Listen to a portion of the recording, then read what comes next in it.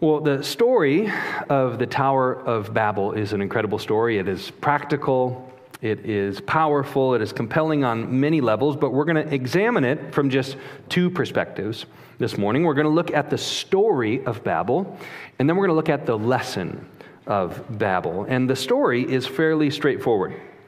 The story of Babel in the flow of the larger story of Genesis, it is here to answer the question, how did people get scattered all over the face of the earth? How did that happen? You remember back in Genesis 9:1, this is after the flood. Noah and his sons, they come down off the ark onto dry land once again, and it says, God blessed Noah and his sons and said to them, be fruitful and multiply and fill the earth. Then last week we looked at Genesis chapter 10, which explains how this happened. It explains the expansion of human beings to every known corner of the earth at that time. So the three sons of Noah, Shem, Ham, Japheth. Shem goes east into what we would now refer to as the Middle East, the Shemites. The Japhethites, they go north into Europe and Asia. The Hamites go west and south into northern Africa. And so there is a degree of resolution in the story. God says, be fruitful, multiply, fill the earth. And then Noah and his sons, they accomplish the mission that God has given them. They did what Adam and Eve failed to do.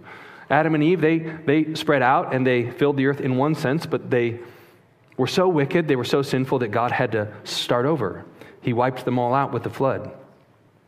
And so here there's a degree of resolution. They do what God tells them to do, but when you begin to look at who scattered across the earth, alarm bells start going off. So in Genesis chapter 10, we see that it's the Egyptians, and it's the Canaanites, and it's the Babylonians, and the Assyrians, and they're building cities like Sodom and Gomorrah. And even if you are just a little bit familiar with the rest of biblical history, you're thinking, wait a second. Something went wrong here. These are not people like Noah. These are not people who are righteous. Noah's described as a righteous man. He's described as a man who walks with God. These are not people like the descendants of Seth who called on the name of the Lord. These are rebellious, idolatrous, wicked people. So what happened here? Well, the events in Genesis chapter 11, they take place before chapter 10. So this is like the prequel to chapter 10. They happen before people spread out all over the earth, and they explain what happened. So here's the key question that the Tower of Babel is trying to answer. How did Noah's descendants spread out over the earth? How did it happen? Step one, the people decided not to spread out over the earth. Kind of ironic. How did they spread out over the whole earth? Well, first they decided they're not doing it.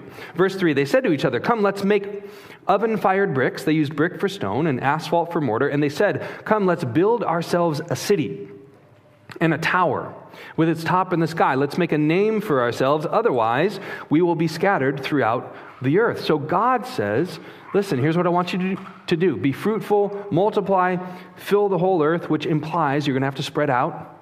You're all localized in one spot. I want you to spread out, fill the whole earth. And the people respond with, no thanks, God.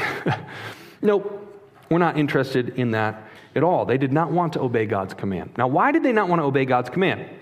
There's two reasons that are laid out in the story. First, they wanted security. This is about security and it's about power. They said, come, let's build ourselves a city and a tower. Cities, especially in the ancient world, were about security. They usually had walls. They were built in places in the topography, in the environment, in the landscape that were strategic. They were difficult to attack, and that was for safety. So if you spread out into small groups, you would be vulnerable. But if you combine your personnel, your resources, your numbers, then you can be safe. You can be powerful. And you can see in the story that their building of the city is motivated by fear. You see the same thing in the life of Cain. You remember when Cain murders Abel in Genesis chapter 4 and he's banished, he's exiled. You remember his response, his rebuttal to God is, I'll be killed out there. It's dangerous out there. Don't send me away from civilization. And they have the same fear. They say, otherwise, we will be scattered throughout the earth. And as the reader, you're thinking probably what God was thinking. Well, of course you're going to be scattered throughout the earth. That's the plan. That's what I've commanded you to do. That's what I've told you to do. Fill the earth. And so part of the problem here is that they don't trust that God is good. They think if they obey God, they are going to be harmed, but if they disobey God, they will be safe. So they disobeyed God because they wanted security. They also disobeyed God because they wanted significance. Verse 4, come, let us build ourselves a city and a tower with its top in the sky. Let's make a name for ourselves. This is where we get to step 2. The people decided to build a tower. So how did the people spread out and fill the earth? Genesis chapter 10. First, they decided not to spread out. And second, instead, they decided to build a city and a tower. The type of tower that they were building almost certainly is what modern archaeologists call a ziggurat. One scholar on this matter said this: Mesopotamian religion claimed that their cities were of divine parentage. A symbol of this obsession with divinity among the Mesopotamians was the ziggurat that was erected as early as the 3rd millennium BC. The ziggurat was a stepladder edifice made up of mud bricks whose bottom was square or rectangular. The precise meaning of the structure is unknown, though it is widely agreed that it formed a stairway between the gods and earth. I remember reading the story of the Tower of Babel as a kid, and I thought essentially the reason why God opposed the people is because their tower was getting so tall. I sort of had this image in my mind of it's up in the clouds and they're about to reach God, and so God's got to shut them down. And that's not what's going on at all. We shouldn't visualize this as like a mile-high tower that these ancient people figured out how to make. That's not what's happening. The tower they built would have looked something like this. This is a ziggurat. This is probably the most complete ziggurat we have. This is called the Ziggurat of Ur. It's in northern Iraq. It was first excavated in the 1920s and 30s. In the 1980s, Saddam Hussein actually commissioned this sort of outer veneer. They made bricks to sort of recreate it like it would have looked originally. And the Ziggurat of Ur was built, archaeologists believe, in 2100 BC, which means it's over 4,000 years old. So this is not the Tower of Babel, but it's a similar time period, similar place, and very likely a similar structure. So when you imagine the Tower of Babel, don't imagine like the Sears Tower or something like that. Imagine something like this. It is big, but it's not like a mile up into the clouds. And they built the tower not because they believed they could literally make it into the sky. They built it, they said, because they want to make a name for themselves. That's what's going on. So the tower would have been a symbol of ingenuity and accomplishment. The tower would have been a mark of technological advancement. It would have been a sign of connection with the supernatural. It very likely had religious significance. And so this was the people making a collective statement. We are powerful. We are united. We can accomplish great things. We have the favor of God or the gods. Now, the text doesn't tell us this explicitly, so we don't know. This is somewhat speculation, but it's possible that false pagan religion had already developed by this time. Most historians believe that the original Akkadian language, the word Babel, could be translated into something like gate of the gods. And so this is about significance. This is about respect. It's about reputation. It's about accomplishment. And the irony and tragedy is that all of this was done in rebellion to God's command to be fruitful and multiply and fill the earth. You remember the city of Babylon. Genesis 10 tells us it was built by a man named Nimrod. Remember Nimrod? We talked about him last week. And most scholars believe that Nimrod's name literally meant, it'd be translated, "we shall rebel," which is kind of a funny name. We shall rebel built the city of Babylon, which is where everyone rebelled against God, which would make sense why chapter 10 focuses in on Nimrod. So how does all of this prideful rebellion result in the people spreading out over the earth? It seems like it's headed in the opposite direction. Step 3, God opposes the people. God opposes them. Verse 5, then the Lord came down to look over the city and the tower that the humans were building. This whole section, it follows a very distinct literary pattern. It's called a chiasm.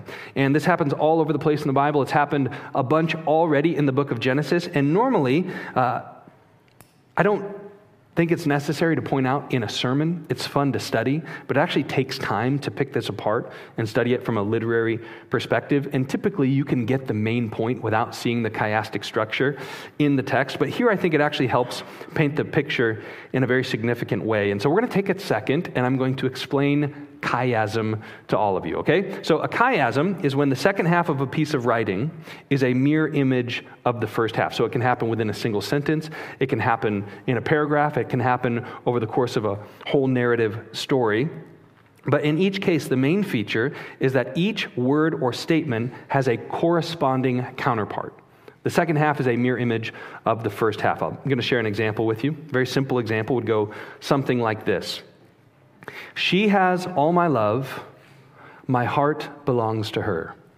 That's not in the Bible. It's actually a poem that I wrote for my wife, McKenna. I didn't actually write that. That was the first thing that popped up on Google when I asked for an example of a chiasm. She has all my love. My heart belongs to her. Now, that does accurately reflect my heart towards my beautiful bride. But if you look at this, it's one sentence, and it's a mirror image of itself. She corresponds to her, has corresponds to belongs to, and all my heart corresponds to my love. With my love or heart being the focal point of the sentence. And this is typically how it works. In a chiasm, whatever is the hinge point, the center point where the two mirror images meet, usually is the main point or emphasis of that literary structure. And that's exactly what we have in Genesis 11. The story hinges on verse 5. The second half is a mirror image of the first. So we're not going to go through all this, but I want to just show you a picture of it, like a chart. And you can see this very, very clearly laid out in the first 9 verses. The whole earth had one language, the language of the whole earth. Each part has a mirror image in the second half, with the focal point being in verse 5, the Lord came down. And the reason this structure is so effective is because the whole story of the Tower of Babel is meant to show God's opposition to human pride. That's what's happening. And so the reason why this mirror image structure is so powerful is because what you have is you have people rebelling against God in their pride, and then God intervenes, and in the second half, he reverses all of their efforts. Point by point. Everything that they try to accomplish is reversed in the second half of the story. So the people find strength and unity in one language. God confuses their languages. The people settle down in a singular location for security. God scatters them over the whole earth. The people try to build a tower to the heavens. God has to come down out of heaven to see it. So again, my childish image of the Tower of Babel was that the human beings were like a threat to God. They were building this tower that was so tall, and he had to put a stop to it. That's not what's going on at all. This is meant to be satire. It's almost meant to be funny. It's like sarcastic. So God is not at all threatened by the activity of the people. What's happening is they're building this great tower using all of their creativity, all of their resources, all of their ingenuity, and they're going to make a great name for themselves and reach up into the sky, and it says God had to come down just to see what was going on. It's like, have you ever watched ants working? Like in the summertime, if you're on a picnic or you're at a grill out or playing in the sand or whatever, if you watch ants, it's actually pretty fascinating. They're carrying like little bits of food that are like 3 times the size of their body. And they're so coordinated, and they're little dirt piles. They can, it's just fascinating to watch ants. But in order to actually observe them and see what they're doing, what do you have to do? You have to get way down on the ground. You have to get really close because they're so little. They're so tiny, and their little houses and structures are so tiny. And that's the picture in verse 5. That's what it's saying. God is not impressed by what they're building. He's not impressed by their rebellion. In his power and glory and majesty, he has to come down out of heaven off his throne just to see what's going on. That's the picture. The people want to make a great name for themselves. God gives them a humiliating name. Verse 9. Therefore it is called Babylon, for there the Lord confused the language of the whole earth, and from there the Lord scattered them throughout the earth. This is another thing that you miss if you don't read this in the Hebrew. I don't read Hebrew, but just reading some commentators. So Babel meant gate of the gods in the Akkadian language, but in Hebrew it sounds very much like the word balal, which means confusion. And so they called their city the gate of the gods, and God called it Babylon. He renamed it confusion. So how did Noah's descendants spread out over the earth? Step 5, God intervened and accomplished his own plan in spite of human disobedience and pride. That's the story. The story is, well, the people didn't actually do it. In spite of their rebellion, in spite of their obstinance, God steps in, God intervenes, and God carries out his plans. That's how we all got where we are today, is that God intervened at Babel. That's the story. Now, what lessons are there for us in the story? There's probably many, but there's just one that I want to focus on. The lesson of Babel is this: God opposes the proud. God opposes the proud. You see this all over the Bible. Proverbs 16:18, pride comes before destruction, and an arrogant spirit before a fall. Proverbs 3 says the same thing. James quotes the book of Proverbs roughly 800 years later. In James chapter 4, he says, God resists the proud, but gives grace to the humble. The Apostle Peter quotes the same verse, which means it's really important.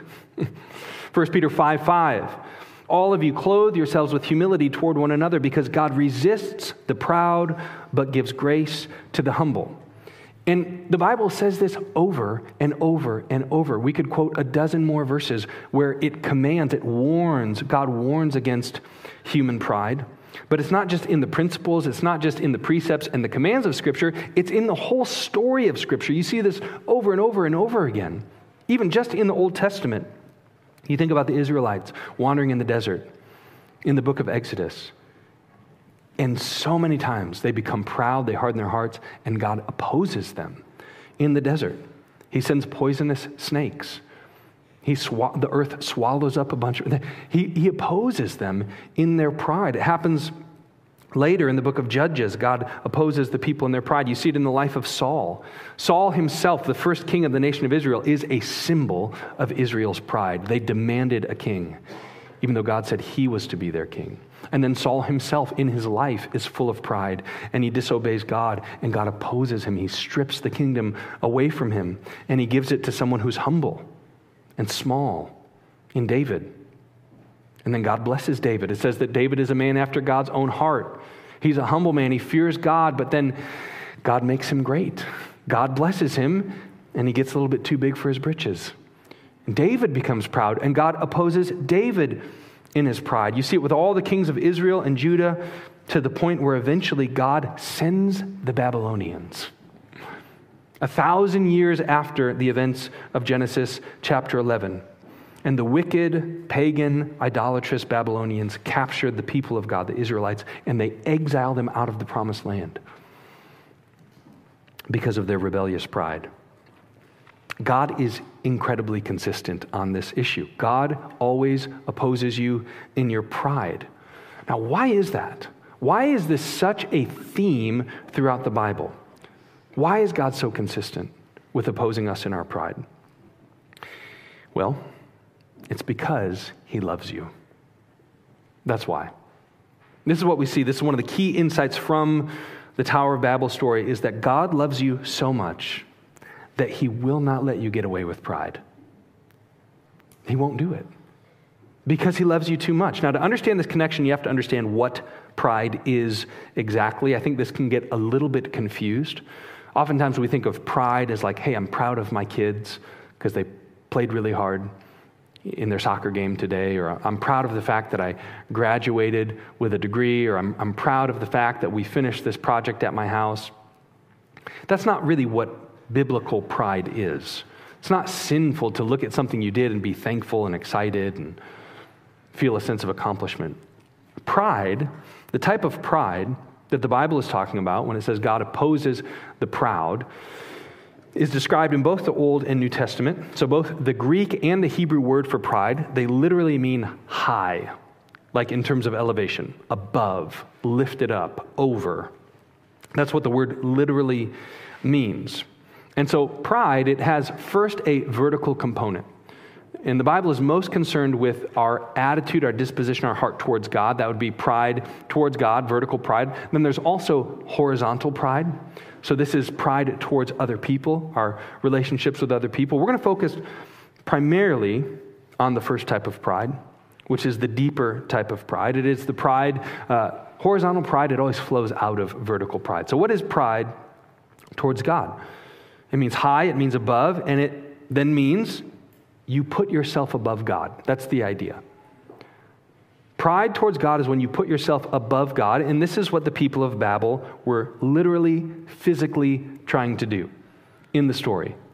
So the tower is emblematic of their pride. They're trying to put themselves above God.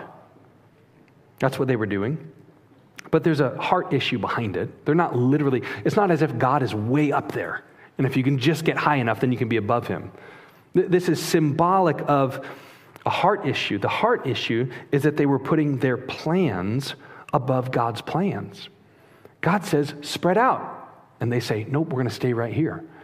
They're putting their values above God's values. God says, I want my image bearers to fill the whole earth, so the whole earth can behold the glory and the goodness and the blessing of God. And they say, nope, our value is safety and power and significance. They're putting their priorities above God's. They're putting their reputation above God's reputation. So this is what pride does. This is the heart of pride. It says, my way is better than God's way. My values are more important than God's values. My priorities are better than God's priorities. My moral code is superior to God's commands. You see this so much in our culture today, that the culture around us, they look at what God says is evil and they celebrate it as morally good. It's like the exact opposite. God says, here's what is evil. And people in our culture say, no, that's not right. That's actually what's really, really good. Proud heart is a heart that says, I'm not accountable to God. I don't have to answer to God. I am above God. That's pride. And so if we were to describe it in its simplest form, pride is simply disagreeing with God. That's what it is. It's disagreeing with God. So God, you want me to spread out and fill the whole earth? Nope, not doing that. I'm staying right here. I'm not doing that. And it's important to notice this is not just belligerence.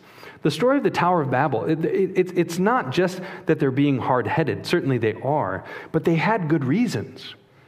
They had good reasons for disagreeing with God. They had good reasons for going against the plans of God. They said, God, it's not safe out there. We will be killed if we spread out. There's so much we can accomplish here together. We'll be safe and we'll be significant. And I think one thing that's so helpful about the Tower of Babel story is that it helps us understand where pride comes from. So have you ever thought about this? Like, why would somebody disagree with God? Now, it's complicated. Today in the world, there are many people who just don't believe God exists. So that complicates the issue. It's of course, you could think about or conceive of a person who would disagree with God if they don't believe that God exists, but we're talking about 4,000 years ago. This is not that long after the events of the flood. This is not that long after the life of Noah himself. These are not people who are atheists. They know God exists. They know about his power. They have evidence of it right in front of them. And in one sense, so do we. You look out into the stars, you look into the universe, you look at the world that God has created. But I think in general, why would a person, any person, I don't care if you're Albert Einstein, I don't care if you're the smartest person who's ever lived, why would someone disagree with God?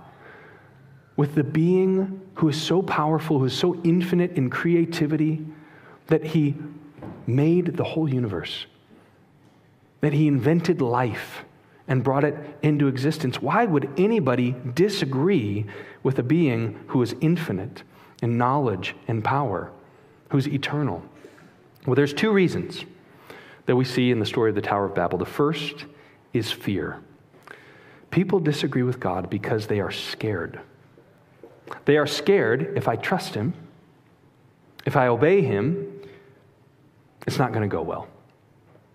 If I trust God, Either he will forget about me, he'll abandon me, I'll be harmed because of my obedience, or I will miss out on something else that's really good. I'm going to get shortchanged if I obey God. There's fear. I was thinking about this week. I don't know if you've ever wondered, you see people in your life, maybe you've experienced this personally, but there are all kinds of people who engage in overtly sinful behaviors that are obviously destructive. All kinds of people who, they get addicted to drugs and alcohol or pornography or living an incredibly promiscuous lifestyle. And even in the world, even in our secular culture, the culture looks at that and says, you shouldn't do that. A little bit of drugs and alcohol is okay, but don't just give yourself over to it because it will ruin your life. And so in many ways, on some of these extreme issues, the culture is saying the same thing that the Bible says. God says, be pure. God says, be self-controlled, be sober, be good stewards of your life. But so many people just say, no way, not doing that. I want my alcohol, I want my drugs, I want my sex, and they hold on to it, they cling to it, even though it's destroying them and it's destroying people around them. Why do people do that? Have you ever thought about this? Is it because they're just really bad people? They're just worse than the non-addicted people? They're just a worse type of person? That's not it. It's the same thing that is happening in you and it's happening in me. It is because there is an underlying fear.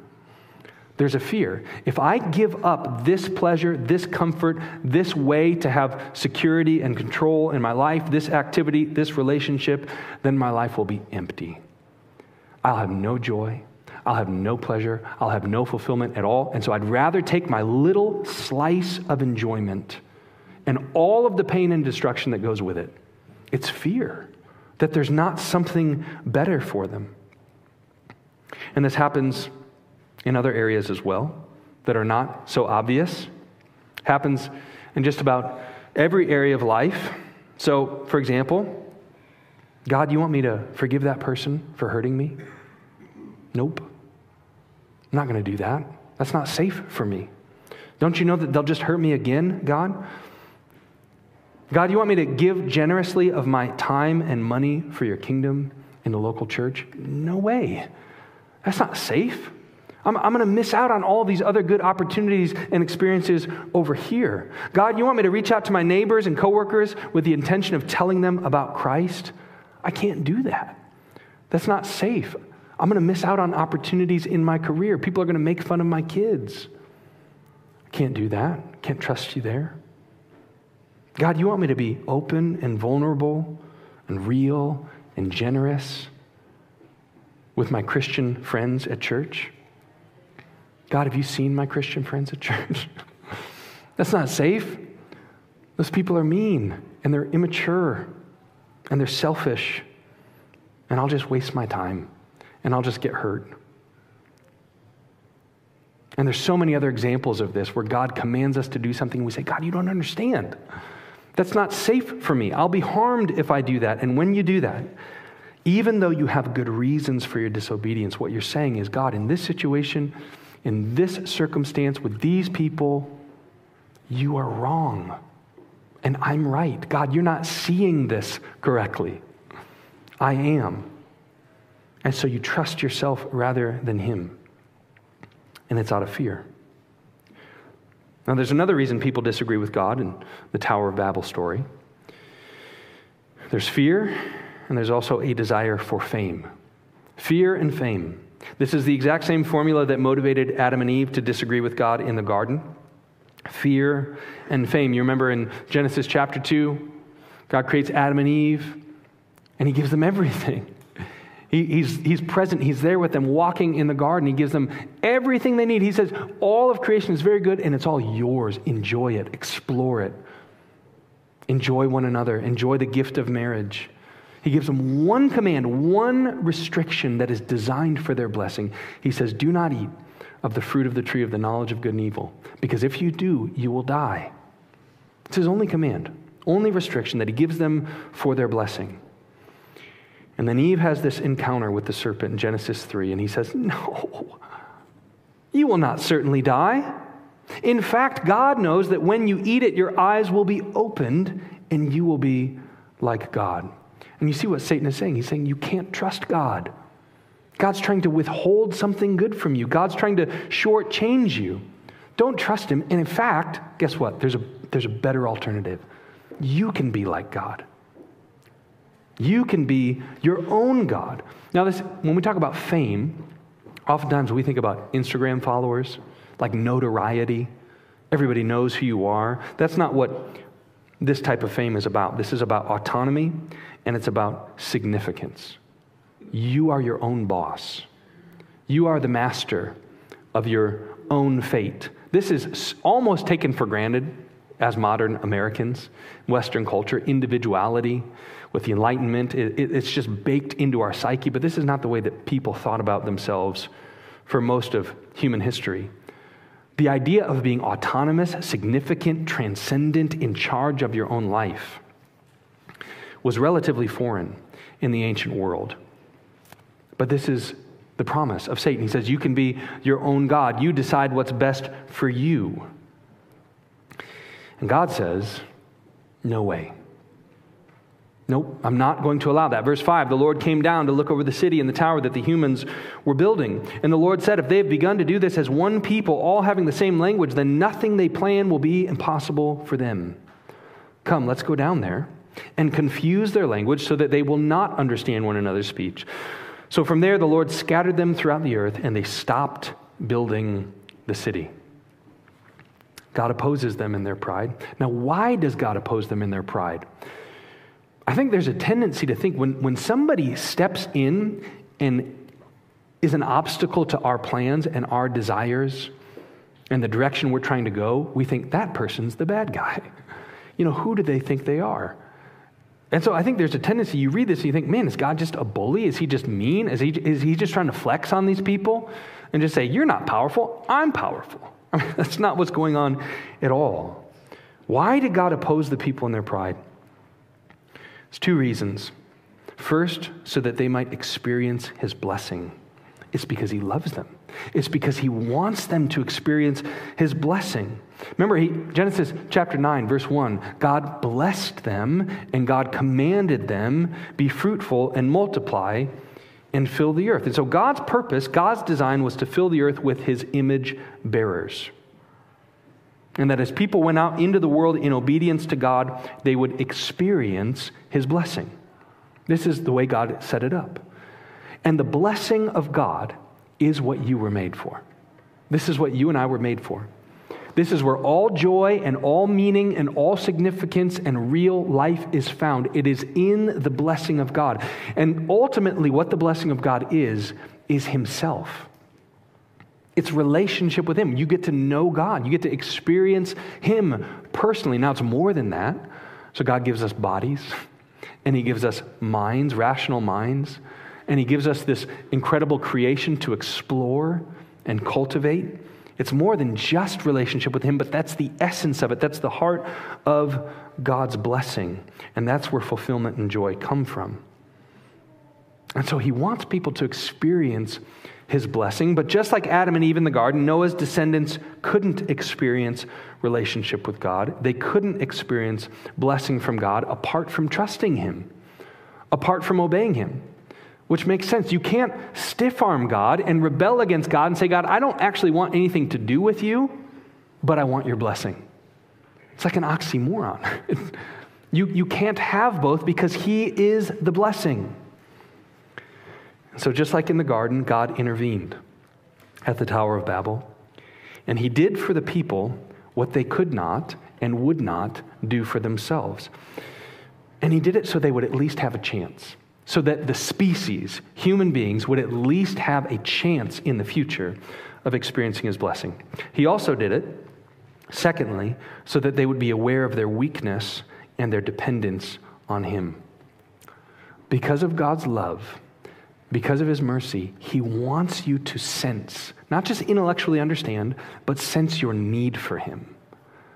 He wants you to sense and feel, man, I am reliant, I am dependent on God. This is an act of his mercy and his kindness.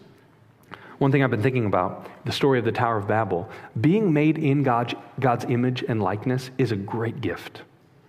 But because of sin, it's a little bit of a double-edged sword. So let me tell you what I mean by that. So because you are made in God's image and likeness, all of you guys are incredibly capable.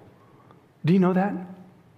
You have a mind, and you can think and reason, and you're able to be creative, and you're able to be innovative and develop new things, and you're resilient, and you have so much capability to move through life in strength because God has made you in His image. Not all equally. We're not all equally talented. We don't all have the same strengths or abilities or giftings, but you're all made in God's image.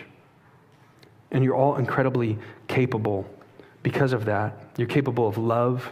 You're capable of having a life that has meaning and purpose.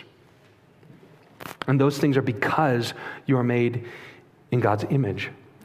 But that also means that you, because of sin, and we will have a tendency towards self-reliance. We move through life, we think, I got this. I can solve this problem. I've dealt with situations like this before. Even when things get really bad and we experience pain, we can reason and think, well, I can solve this problem. It'll get better. We have a tendency, I think, to think way more highly of ourselves than we ought to. We think we're way stronger and way smarter than we actually are. Another horrible side effect of this is that as a species, we've become really good at mitigating the natural consequences of sin. Have you ever noticed that? We can mitigate the consequences of sin while still holding on to the heart of sin. I saw a commercial just last week. It was a drug commercial, like a prescription drug commercial. You see these all the time, and they're all the same. They have some silly name, some science-y name, and then everybody in the commercial is so happy. You know, there's butterflies, and they're walking through a garden, and the sun is shining, and the music is super happy. But this particular drug commercial, all of the people in the commercial were gay men in romantic situations. And it was just so happy and so upbeat. And the pharmaceutical that they were advertising was a drug that helps prevent the contraction of HIV. I just thought, this just epitomizes the human spirit, that we rebel against God in our pride, and God opposes us in our pride, and then we figure out, because God has made us creative and innovative and smart and intelligent, we figure out ways to mitigate all of the natural consequences of sin and just cling to it and just say, we're going to do what we want. God, our way is better than your way. Our moral code is better than your moral code. Don't you know that, God? And the only reason we can even do that is because of the gifts that God has given us. Do you see the irony there? We couldn't come up with solutions to the problems of sin if God didn't put His image in us and give us a rational mind and creativity. Our pride is a great offense to Him. And so God will oppose you in your pride because He longs for you to humble yourself so you can receive His grace and His blessing. And that blessing ultimately came in Jesus. Now we're going to fast forward really fast, okay? So right now we're 4,000 years ago. We're going to fast forward 2,000 years. The Lord Jesus comes. He lives. He dies on the cross. He's resurrected for 40 days. In resurrected glory, He teaches His disciples. He eats meals with them. And then in Acts, He ascends back into heaven. And in Acts chapter 2, on the day of Pentecost, the Christians, the believers, the followers of Jesus, they receive the Holy Spirit that Jesus promised. And what happens is they start speaking in different languages. And so 4,000 years ago, God scattered people and confused their languages. And 2,000 years later, Jesus brought them together from every language. And they miraculously all understood each other. It's like the undoing of Babel. Look at this in Acts chapter 2. They start speaking in other languages, understanding other languages. And there's a lot of witnesses to this event. There's thousands of pilgrims in Jerusalem for Pentecost, and it says they were astounded and amazed, saying, look, aren't all these who are speaking Galileans? Galileans were kind of like rednecks in the nation of Israel. They were fishermen. They were not the people who would be multilingual. How is it that each of us can hear them in our own native language? Parthians, Medes, Elamites, those who live in Mesopotamia, in Judea and Cappadocia, Pontus, Asia, Phrygia and Pamphylia, Egypt and the parts of Libya near Cyrene, visitors from Rome, both Jews and converts, Cretans and Arabs, we hear them declaring the magnificent acts of God in our own tongues. They were all astounded and perplexed, saying to one another, "What does this mean?" And then the Apostle Peter, he stands up. He's the leader of the church, the spokesperson now that Jesus has ascended back into heaven, and he addresses the crowd, thousands of people. And he says, what this means is that all who call on the name of the Lord will be saved. See, these events took place very recently. This is approximately 50 days after Jesus is crucified. This has just taken place, very public. The city is buzzing with the events around Jesus. And so Peter, he explains who Jesus was. He explains to them that the blessing that God promised everyone all the way back in Genesis, it has arrived. It has ultimately come in Jesus. Jesus is the one who was promised in Genesis 3 to Eve. He is the seed of the woman who would crush the head of the serpent, who would conquer Satan and sin and death. And the way he did it is through his own death. This is the gospel message. Jesus did what countless billions of people before him were unable to do. He lived a perfect, righteous, holy life. He wasn't proud towards God. Even though he himself is God, the second member of the Trinity, he humbled himself under the Father and he obeyed God perfectly. He lived a perfect, sinless life. And when Jesus went to the cross, he went there totally innocent, so that he could take your guilt on himself. Jesus went to the cross to take your guilt and suffer and die for the death that you deserve to die because of your sin, so that you could have his righteousness, so that you could have his life forever with God in heaven. So just like the people of Babel could not do what they had to do to receive God's blessing, God intervened. God does the same thing for you in Christ. This is what's happening. And if that's true, that the only way we can be reconciled to God, the only way we can have his blessing, which is himself in relationship forever, if the only way we can have that is by Jesus taking our penalty for us on the cross, if it's true that no one can be forgiven, no one can be given eternal life without first acknowledging their guilt before God and second putting their hope in his saving power, then that means we cannot know God. We can't receive his blessing if we're proud. It's impossible. It is impossible to receive the gift of God's grace in Christ if your heart is proud. And so just one quick point of application.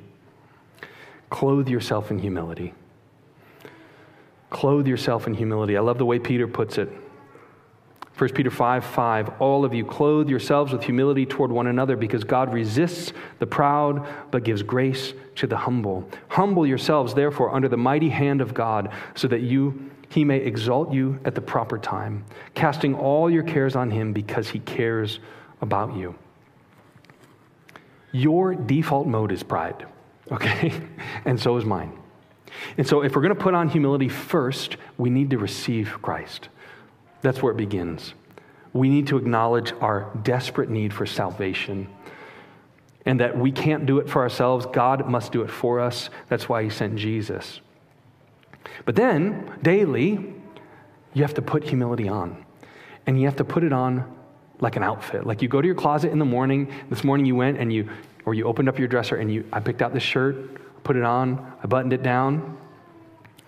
You have to put humility on, and you can't put it on with pride. You can't wear pride and humility at the same time. That would be like wearing a Packers and a Vikings jersey at the same time. Space-time continuum would implode if you were to do that. It doesn't work. You must put it on, which means humility requires a conscious decision. It doesn't happen on accident. How do you put on humility? First, you find out what God says about your situation in his word. God's word speaks to everything happening in your life right now, all of it. Everything that matters. It doesn't tell you what your favorite ice cream flavor should be, but that's not going to be an area where you get tripped up, more than likely. Everything that is important in your life, God's word speaks to it. Your finances, your possessions, your relationships, friendships, marriage, family, parenting, your time, priorities, your calendar, your effort, your energy, your talents, your values, your affections, what's most important to you, what you get most excited about. The Bible speaks to all of that, and you need to figure out what it says. What does it say? Secondly, now that's the easy part, frankly. There's all kind. You could, if you take 10 minutes a day, you can read the whole Bible in a year, and you can do that for the rest of your life. No big deal. Not that hard to figure out what God's word says. Now, God's word is living and active and sharper than any double-edged sword.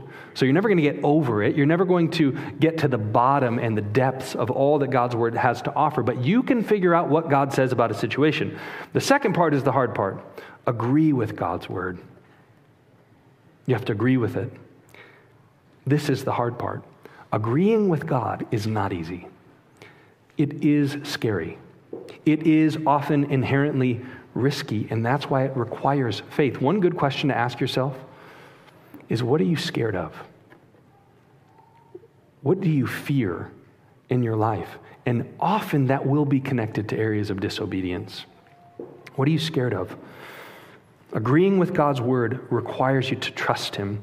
It requires you to believe that he's good and he's working for your benefit.